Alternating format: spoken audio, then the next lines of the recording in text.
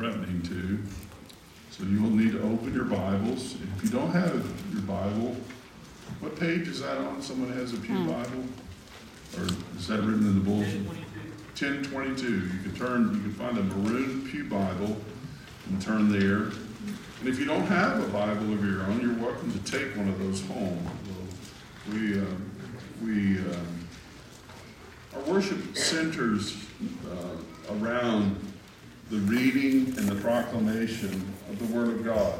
And that is paramount and first for us. And we do believe it is the infallible, inerrant Word of God. Chapter 3 of 1 John is our text. And I'll be again reading at verse 10, and I'll read through verse 18. Give your attention to God's Word. By this it is evident who are the children of God and who are the children of the devil. Whoever does not practice righteousness is not of God, nor is the one who does not love his brother. For this is the message that you have heard from the beginning, that we should love one another. We should not be like Cain, who was of the evil one, and murdered his brother. And why did he murder him? Because his own deeds were evil and his brother's righteous. Do not be surprised, brothers, that the world hates you. We know that we have passed out of death into life because we love the brothers. Whoever does not love abides in death. Everyone who hates his brother is a murderer, and you know that no murderer has eternal life abiding in him. By this we know love, that he laid down his life for us, and we ought to lay down our lives for the brothers. But if anyone has the world's goods and sees his brother in need, yet closes his heart against him, how does God's love abide in him? Little children, let us not love in word or talk, but in deed and in truth. And Father, we do pray your blessing upon the reading and the exposition of your infallible, inerrant word. Amen. These verses in 1 John tell us about the mark of the Christian. The mark,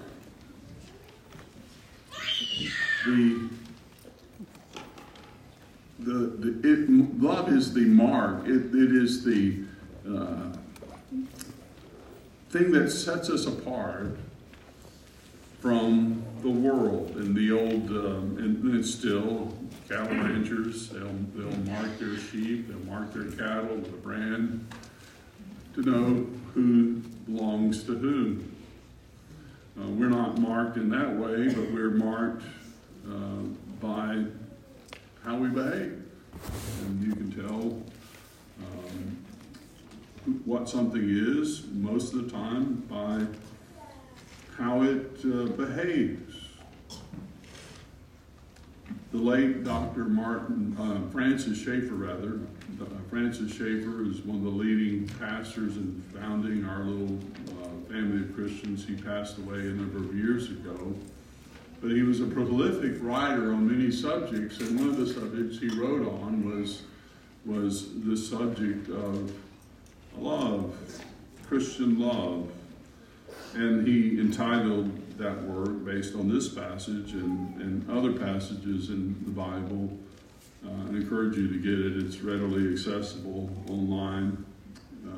He entitled his book, The Mark of the Christian. And he wrote that book in 1970. And he wrote it because he spent a lot of time in Europe, in Switzerland, as a matter of fact, and in England. And he noted the demise of the Christian church in those places. And he was concerned about Christians' reaction to an increasingly hostile culture. How do we react in as we see, as Jay so well said earlier, paganism, the old paganism taking root again. And how do you respond? And this was happening in Europe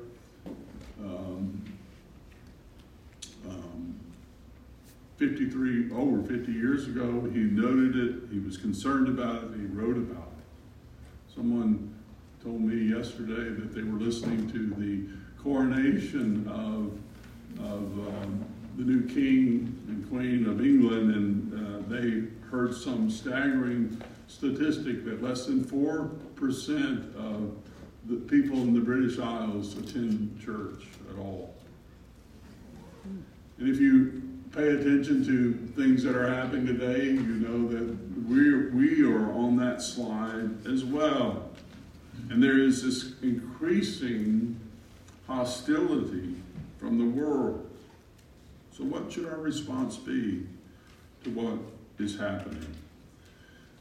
The Bible is clear. This passage is clear what our response should be individually and collectively as the church of Jesus. In the midst of a hostile world, we tend to think that the New Testament was written in this pristine environment where everything was great and wonderful and okay. No.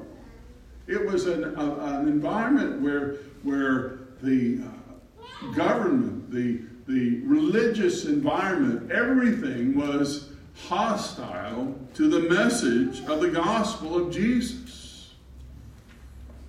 So how and what is our primary witness to the watching world? And the answer is love. The sacrificial love that Jesus had for sinners like us should be reflected in our daily dealings with, first and foremost, our Christian brothers and sisters.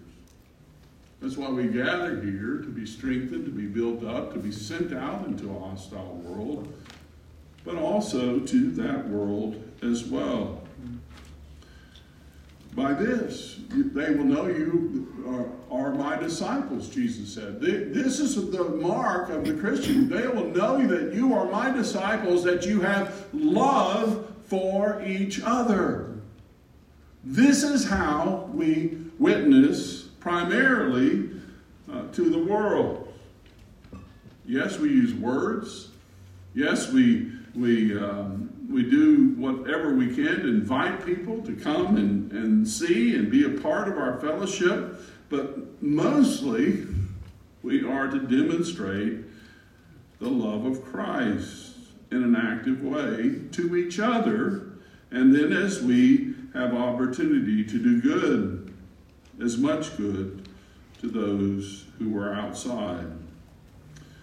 I ended last Sunday with verse 10, and I decided I needed to back up to that point in verse 10 to demonstrate. This is how you mark who is a child of God versus who is a child of the devil. First, it's those who do not practice righteousness, who have no understanding of God's commandments, his 10 commandments, his 2 great commandments that he gave us. That marks those who are the children of the devil. But even there, even in those 2 commandments, it's still love, correct? The summary of the commandments that Jesus gave in Matthew 22, what is the great and foremost commandment? Is to love God with all of your heart, with all of your mind, with all of your soul, and with all of your strength. And the second is like unto it, is to love your neighbor as yourself. So even in the practice of righteousness, the application is love. And then to apply it to our relationships in the church. Nor is one a child of God who does not love his brother. Jesus has destroyed the works of the devil. I know there's an obsession with the power of the devil and how he is rampant, and we look at the world and we see people just swept away in unrighteousness, and then it comes and hits us in our family, and hits us in our relationships, and we shake our head. But the truth is, for the child of God who is focused upon the love of Jesus for him or for her, those things ultimately cannot touch us. The devil cannot touch us other than by the permission of God. And when he does, and when he is allowed, it's for the purpose of drawing us even closer to him.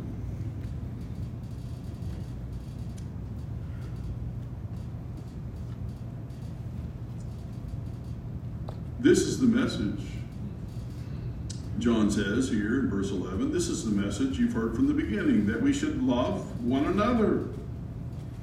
What beginning is he talking about? Is he talking about from the beginning of the gospel, the beginning of the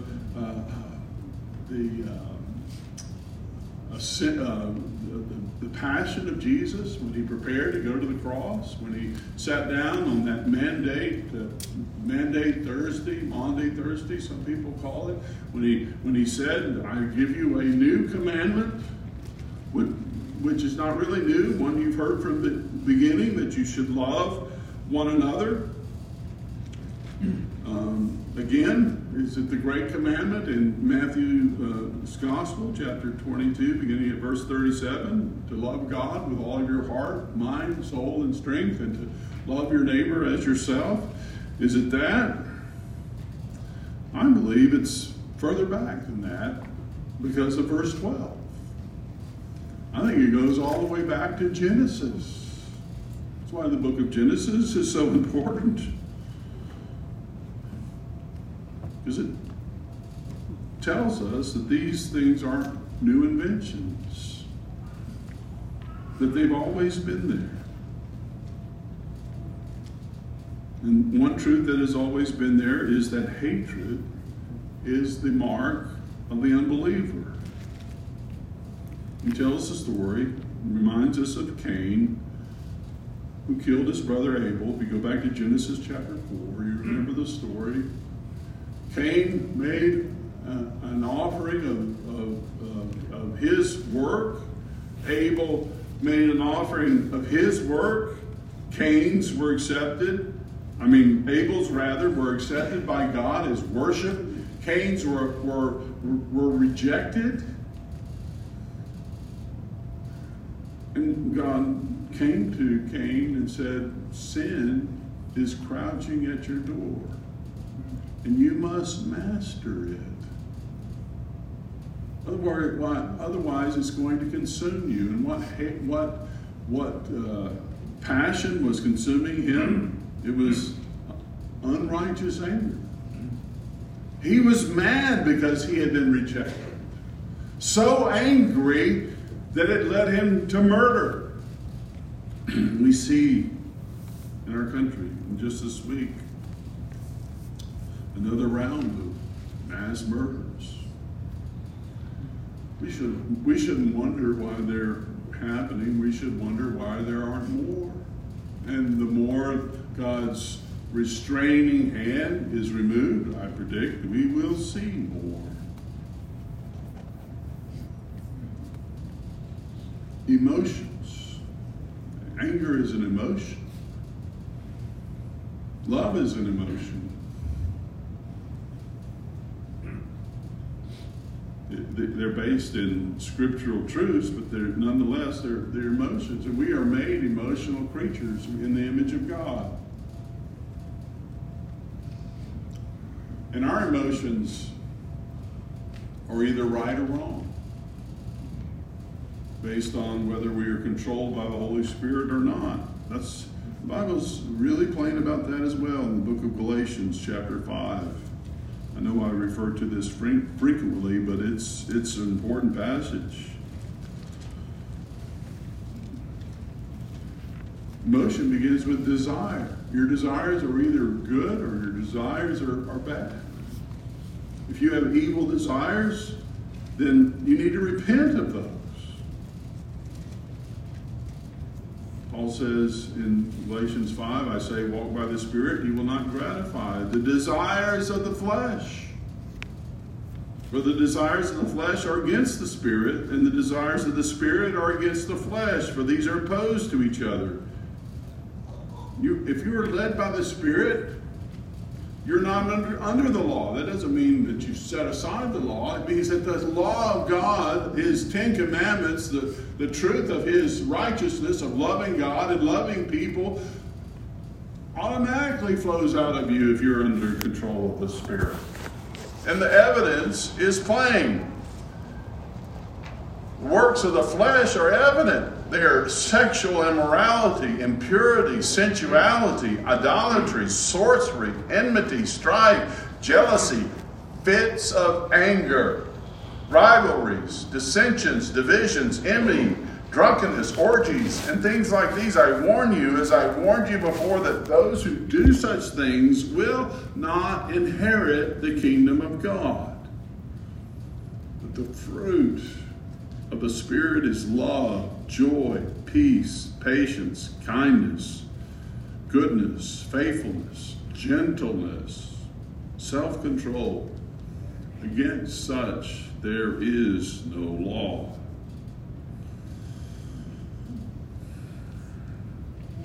If we walk in this way, if we walk in control, being controlled by the Holy Spirit, we just love people. We love people of all stripes, of all kinds. We can't help but love them because of what Jesus did for us. Jesus died for us and exchanged His perfect holy life for us. And because of that, through the Holy Spirit, Jesus is in us, and we are called to love as He loved.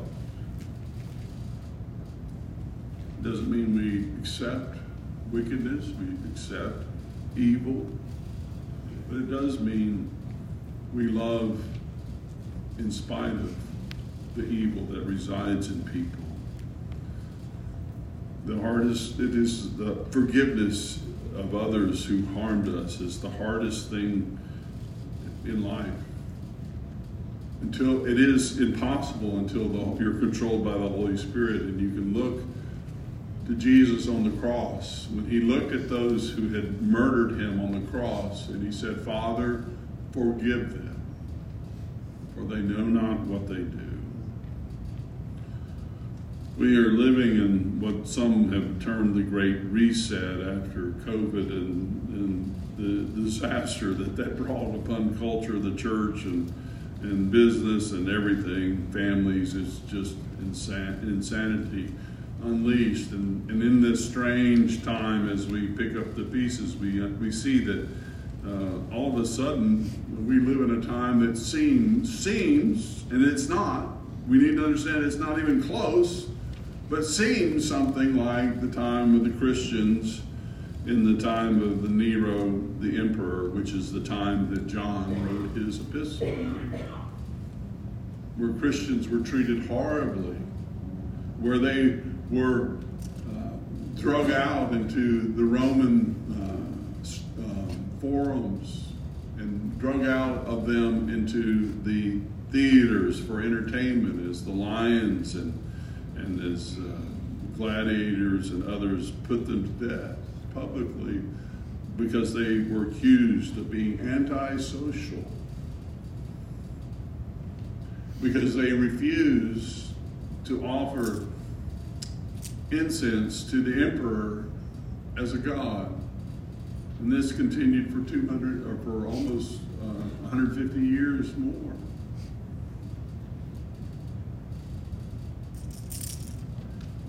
So we're not there yet, praise the Lord. But we feel some hostility. I would suggest to you that it is a good thing. It is ordained by God for such a time as this. We've been raised up to tell the truth. Our reaction when we feel this at any level should not be hatred. or to vilify someone. In fact, we should wear it as a badge of honor. But we are rapidly come to the place that you're not going to get certain jobs. You're not going to be able to serve in the military or any public place, possibly. In many places this is true, unless you submit to the culture of what the government says we must believe. Some of you have felt it already. I know, I've talked to many of you. And so what is our reaction? First and foremost, it should be that we worship the Lord and we do what is right. And we love those, and we serve with earnestness those we work for or we're around. And we should not be controlled by fear, but we should be controlled by love. At the same time, we must come to the studied position that Daniel and his companions came to when they were held captive in Babylon long ago and were being forced to bow down and worship the great idol. And were threatened with death again, as believers have been through the centuries.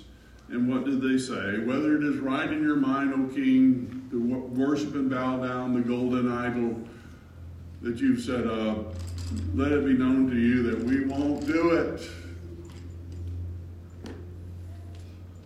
And throw us in the fire if you must, and if you do, the one who we serve is able to deliver us. But even if he does not, we will not worship and bow down to the idol that you have made. And that is the greatest act of love that you can have. And in doing so, their witness brought their mighty king Nebuchadnezzar to his knees. That is the witness that we're called to have. Again, the example in our text of Cain and Abel.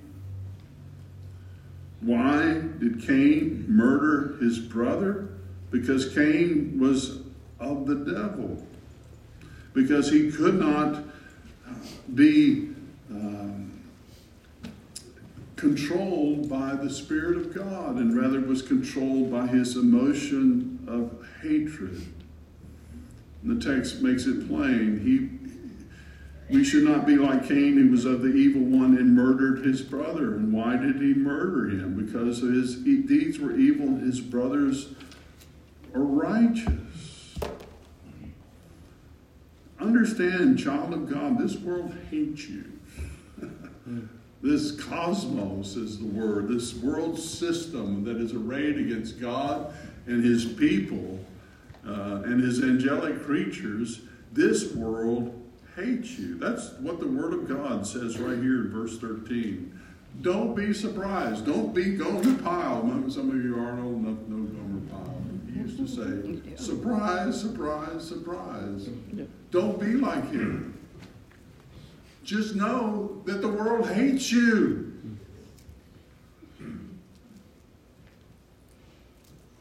And in response, don't hate back. Don't hate back.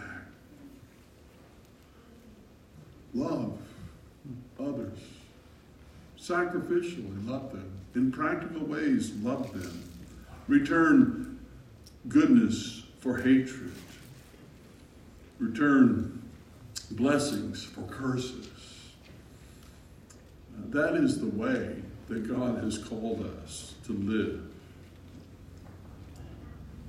Our response is so often that we want to vilify and hate in return. I know, because that's my natural instinct. The way we counter the world is by sacrificial love. Number one, sacrificial love for each other as God's people.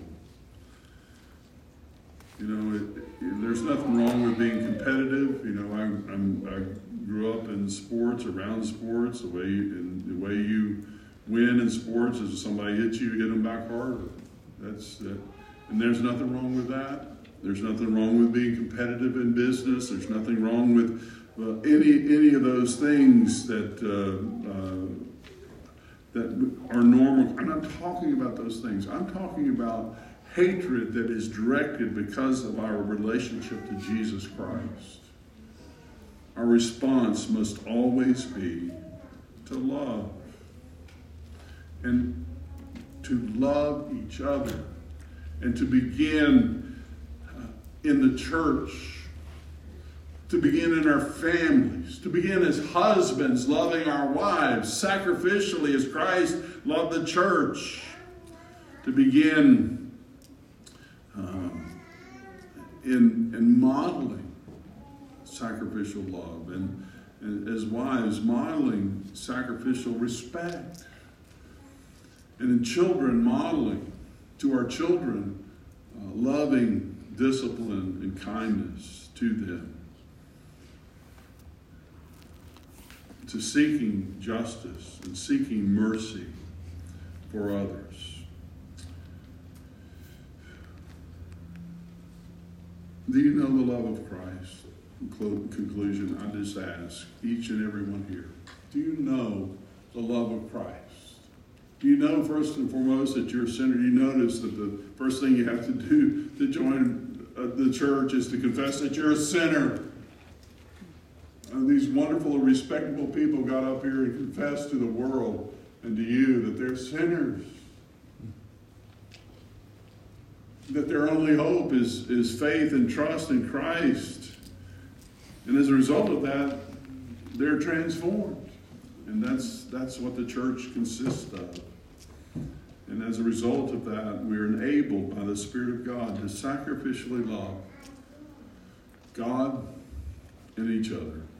So that's what we're seeking to do. We have an opportunity to do that right now through the offering. If you prepared to bring a gift, that's wonderful. If you didn't, the greatest sacrifice of all is to offer yourself on the altar as a living sacrifice, which is your only reasonable response to what Jesus did for you. I urge you to do that in your heart as we present our offering to the Lord. As you take a moment and consider that.